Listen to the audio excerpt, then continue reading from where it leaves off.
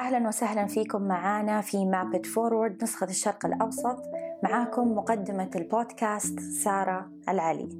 هذه الحلقة من مابت فورورد نسخة الشرق الأوسط هي برعاية لوس بيرينيوس من السلفادور، اللي تمكنوا بمحاصيلهم المتميزة من حصد مراكز نهائية في منافسات كوب النخبة 20 مرة على التوالي. فينكا بيرينيوس متخصصين في طرق المعالجة المبتكرة وسلالات القهوة المتنوعة وتصدير محاصيل حصرية من القهوة ذات جودة عالية من مختلف مناطق السلفادور. حلم هذه الشركة العائلية أنهم يستمروا في إنتاج محاصيل متميزة تستمر في حصد الجوائز وتنافس في البطولات، ويزيدهم سعادة ربط متابعينا في هذا البودكاست بالموردين المحليين لتجربة محاصيلهم الجذابة ومنها محصولهم الحصري من بن باكامارا البرتقالي. لمزيد من المعلومات زوروا موقعهم أو صفحتهم على انستغرام @losperineoscoffee. نسقوا اليوم معاهم تجربة فريدة من نوعها واكتشفوا بأنفسكم ليش قهوتهم حديث مجتمع القهوة. ويتجدد لقائنا اليوم مع نوار عدرة من أستراليا. نبغى نسأل اليوم، هل واجهتك، وأكيد أنا متأكدة من الجواب، إنه واجهتك تحديات أو أخفقت في نقاط معينة أو عناصر معينة أثناء عملك للهوية والبراندنج؟ مرحبا للجميع من جديد. الأخطاء كتير كبيرة ومتعددة بكل النواحي. في كذا نوع من الأخطاء بعتقد أول خطأ بيصير معنا هو لما نبلش، خاصة إذا كان شغل جديد وبحياتنا ما كنا أصحاب عمل قبل هلا، هو تنقاية الأشخاص اللي لازم يشتغلوا عندك. يعني في أيام بتكوني محظوظة بتلاقي العالم المضبوطة، وفي أيام بتكوني حظك كتير سيء والعالم الموجودين حواليك هن كتير غلط. بس شغلة واحدة كتير مهمة يلي بتخليكي شو بيقولوا overcome، يعني تتخطي أو تتجاوز. تتخطي هو عملك الجاد. يعني إذا كنتي hard worker، حتى لو كان عندك عالم غلط موجودين وراكي أو موجودين معك بالتيم، الحلو لما بالهارد working ما حيضاينوا كتير. العمل الجاد، يعني العمل الجاد بيساعدك تتخطي هالأخطاء كلياتها. حلو. ليش؟ لأنه ما حيضاينوا، يعني حتشوفيهم على حقيقتهم. هيدا الحلو. بس إذا كان شخص ما صاحب العمل خاصة ما بيشتغل، ما له خلاق على شيء، ما بده يعمل شغلات صغيرة هون وهونيك، أو هالشي بيساعد إنه ما يقدر يتخطى هيدول الأشخاص موجودين بالعمل اللي ما حيساعدوه يوصل محل ما بده. هيدي شغلة كانت كتير مهمة، لأنه لما تشتغلي عند حدا وتكوني أنت صاحبة العمل يعني طريقة التعامل بتختلف كليا، منا هي ذاتها. كذا مرة وقعنا بهيدا الغلط يعني كمان وهالشي ما تستحي الواحد يقول أنا غلطت إني سلمت الشغل لهالشخص أو حطيت هذا الشخص بالشغل أو أي شيء. هيدي كتير مهمة نقطة، وكتير العالم تقع فيها، هي تنقية الأشخاص. صحيح. التوظيف يعني صعب جدا، التوظيف واختيار الأشخاص الصح المناسبين. مو شرط إنه يكون الشخص سيء ولا غير جاد في العمل، بس إنه ما يعني الواحد يحتاج إلى نضج كمان عشان يعرف يختار الأشخاص المناسبين للمشروع حقك أو البراند حقك. صح. ومثلا اللي تعلمته كيف بدي أنا أضبطها أو كيف بدي يكون أتخطاها لهيدي، بكون كتير صريح وكون رجل جاد بعمله. بدك يعني بدنا نرجي العاملين انه نحن بنشتغل اكثر منهم، خاصه بالهوسبيتاليتي. الهوسبيتاليتي لما انا اشتغلت فيها، لما اشوف مثلا صاحب الشغل عم يساعد مثلا في مثل ما قلنا كلينكس على الارض، بدل ما يقول لحدا تاني لما او اي شيء وهو حدا، عم يلمها وعم يحطها على جنب. لا اوعى تفكر العامل ما بيشوف هالنقط الصغيره وبده يتعلم منه وبياخدها هو بعدين بيصير لحاله ببلش يتخطى هالشغله، بيصير هو لحاله اوكي هيدي حدي لازم انا احطها بالزباله، او لازم مشي هذا، او لازم شيل، او لازم احط شو بيقولوا السبون المعلقه بهون بدل ما هون. لازم احط المحل ما بتكمسي المج بهيدي الجهه بهيدي الجهه. هيدي الشغله، هيدا عامل كتير كتير صعب كان بالبدايه. هلا لما عملنا البراندنج، اكبر غلط مثلا البراندنج لما يكون عندك شركه عم تعمل لك اياها منها فهمانه انت شو عم تحكي. وفي كتير شركات ما بيكون عندها الاسئله المضبوطه. مثل ما قلت لك، لما حدا يعمل لك البراندنج عم يسالك ليش وكيف وشو هو الانتاج، او كيف الطريقه اللي بدك توصلي لها. اذا ما عندهم هالثلاث اسئله، كل شغلتهم رح يكون تقولي لهم انت اي شركه بتحبي، بتنقي 3-4 منهم، وبيصيروا هن بنقوا من الشركه هيدي كيف شكلها، وهيدي وكيف شكلها، وهيدي وكيف شكلها، بيعطوكي اللوجو تبعيتك وهيدي هي وخلصت ويعطيكم العافيه. يا سلام على هذا كله يعني بالضبط على الجرح. فعلا انا كذا شركه تعاملت معاها بالضبط زي ما بتقول، يسالوني ايش الشركات اللي بحبها، وانا بستنى منهم يسالوني سؤال اعمق يعني عشان يعرفوا يوصلوا الصوره، وللاسف يعني تغلبت كثير عشان اوصل لهذه المرحله. صح، وكثير في منهم هن مشكله. عشان كذا الموقع، تتذكر الموقع اللي ذكرته عن اللي بيعمل مراجعة للبراندنج ايجنسيز مهم. يعني صح انت حذرتني انه يعني الواحد لازم يكون ينتبه انه مو دائما المراجعات يعني ناخذها بدون ما يعني بعين ناقدة، فلازم الواحد ينتبه، بس انه المراجعات ممكن تفيد كثير. صح، اكيد 100%. وهيدا اكبر غلط بتعمليه بالبراند.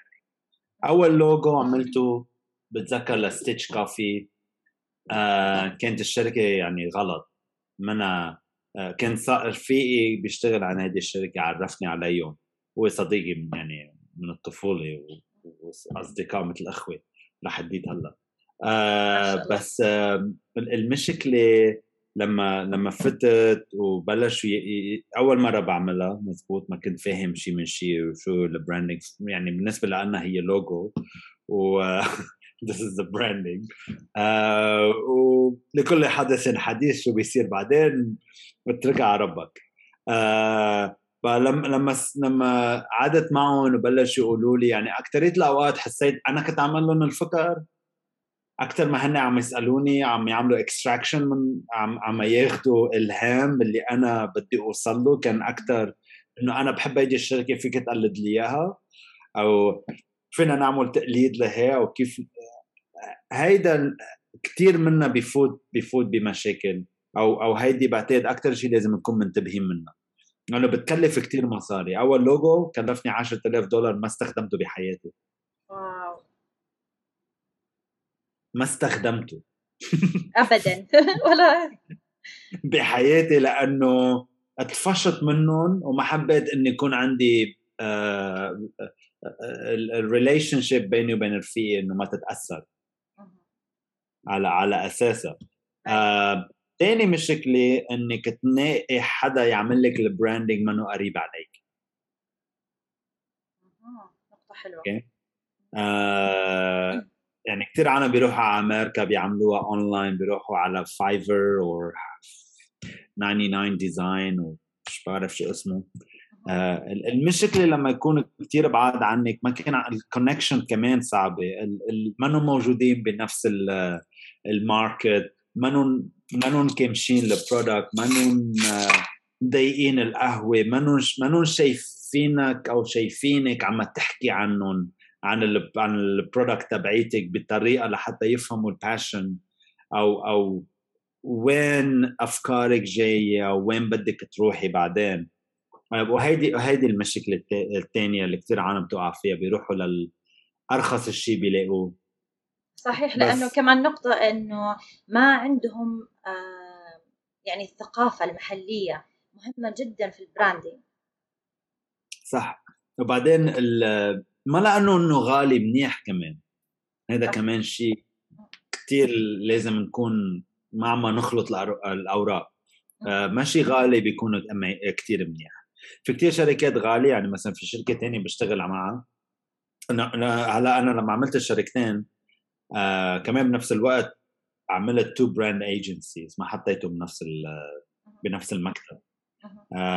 1 براند ايجنسي بتشتغل كتير منيح مع راسي وشو بدي اعمل، وعندها كتير كولرز خاصة لستيتش كوفي، منا بحاجة لنعمل فول براندينج يعني وكتير ايام بتكوني محظوظة لانه لقيت الديزاينر عمل كليك مع اللي انا بدي اياه، يعني بس بنقعد مع بعضنا بنعمل برين ستورم سريع، كل جمعه عندنا اجتماع، كل جمعه عم نزيد شيء جديد.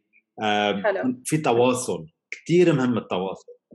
وفي عندي البراند ايجنسي تبعت ايكر، لما عملنا لها هاير نقيتهم لانه كانوا غير البقيه. كنت بدي نقي شركه تانية اسمها فريند اوف ماين، وهن شركتهم كان اسمها Best Friend Forever. اوكي. لما شفت Friend of Mine حسيتها ما عندها مع انه غاليين منهم خاص، ما كانوا كتير عميقين يفوتوا براسي ليطلعوا بجود ايدياز.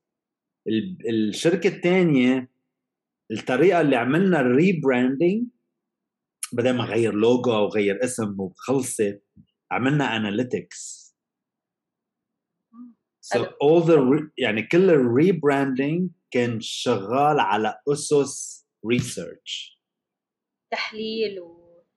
تحليل مين نحن للعالم. عملنا كويشنيرز، عملنا اسئله، سالنا الروسترز، سالنا العالم، سالنا الباريستاز، سالنا كل عالم، يعني جمعنا كل اللي كان عندنا كونتاكت معهم او متواصل، بلشنا نسالهم اسئله، وبلشنا نحط هدول الاسئله اللي هو why how and what.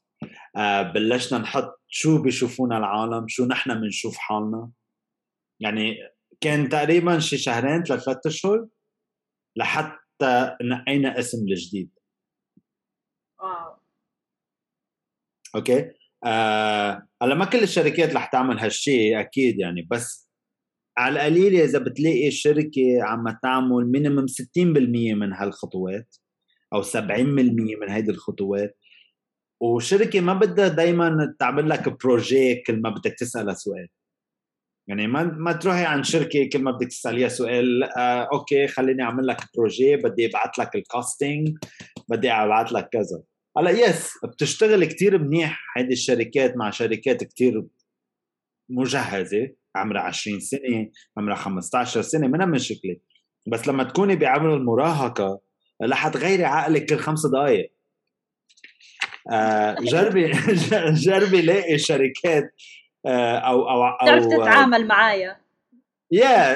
انه تكون هي كتير رايده تشتغل معك، حابه الفكره، عندها مرونه، عندها مرونه، بدها تتقدم بالحياه، بدها تساعدك بتقدمك، بدها تشتغل معك لان بدها توصلك. نلاقي جربي نلاقي عالم او براند ايجنسي او ارتست يكون عندهم حب البراندنج، ما ضروري يكون عندهم يعني البروفايل يكون كتير عالي، بس يكونوا موجودين لما بدك مساعده. هيدي كتير كتير مهمه. نقطة كتير يعني غيرت كتير عالم. مشيت من 3-4 ايجنسيز من وقت ما بلشت لهلا لحتى لاقي الاشخاص اللي انا مرتاح معهم 100%. مرتاح كتير مع ستيتش كوفي مثلا الايجنسي، لانه صارت صداقة اكثر، وبعدين اسمها كتير موجود بالبراند، يعني الاسم شركتها وستيتش كوفي صاروا متصلين، يعني بتشوفي العمل تبعيتها والعمل تبع ستيتش رح تلاقي اتصال كتير قوي، وكتير عالم موجودين بالديزاين بيعرفوا مين هي. الشركة الثانية كانت يعني كتير صعب التعامل، كل ما بدك تعملي شيء بدك تعملي بروجي، بدك تعملي كذا، بدك تبعتي ايميل، بدك يعني لاقي كومبينيشن بيناتهم كمان ما كتير انه وات ايفر يكون في شوية structure مرونة كمان، بس structure بنفس الوقت وعلى أساسه بتشتغلي. بس الأكبر الأخطاء اللي بنعملها نحن إنه ما بننقي، بنجرب نوفر على حالنا كتير مصاري، أو نجرب نصرف كتير مصاري، لأنه مفكرين إذا اشتغلوا للنايكيز رح يفهموا يشتغلوا لنا. إذا اشتغلوا للنايكيز يمكن ما يكونوا مزبوطين للقهوة أو لشركتك أو لفكرتك أو لشي من هالنوع. يمكن تاخد إلهام منهم، بجرب لاقي شخص عن جد بيآمن بالفكرة. حلو، جميل، نصايح جدا حلوة ومهمة لأي شخص حابب يفتح مشروع ويشتغل على الهوية والبراندينج، وإن شاء الله يكونوا استفادوا. أكيد أنا استفدت عن نفسي، فأكيد الناس اللي متابعيننا استفادوا كثير. وشكرا لك نوار، ونشوفك في الحلقة القادمة. وفي نهاية حلقتنا أتمنى لكم يوم جميل سعيد وقهوة ممتعة. شكرا لمتابعتكم حلقات يوميات خبير قهوة من مابت فورورد، وشكر خاص لرعاة حلقتنا لليوم من السلفادور لوس بيرينيوس. للاستفسار والتواصل مع رعاة حلقتنا ممكن تطلعوا تحت على الملاحظات الخاصة بتفاصيل الحلقة. تابعوا صفحة مابت فورورد على انستغرام على حساب @mapitforwardmiddleeast. كمان تلاقونا على يوتيوب على حساب www.youtube.com/mapitforward، ولا تنسوا تشتركوا في قناتنا. هذا البودكاست من إنتاج مابت فورورد، وتبث حلقاتنا خلال أيام الأسبوع.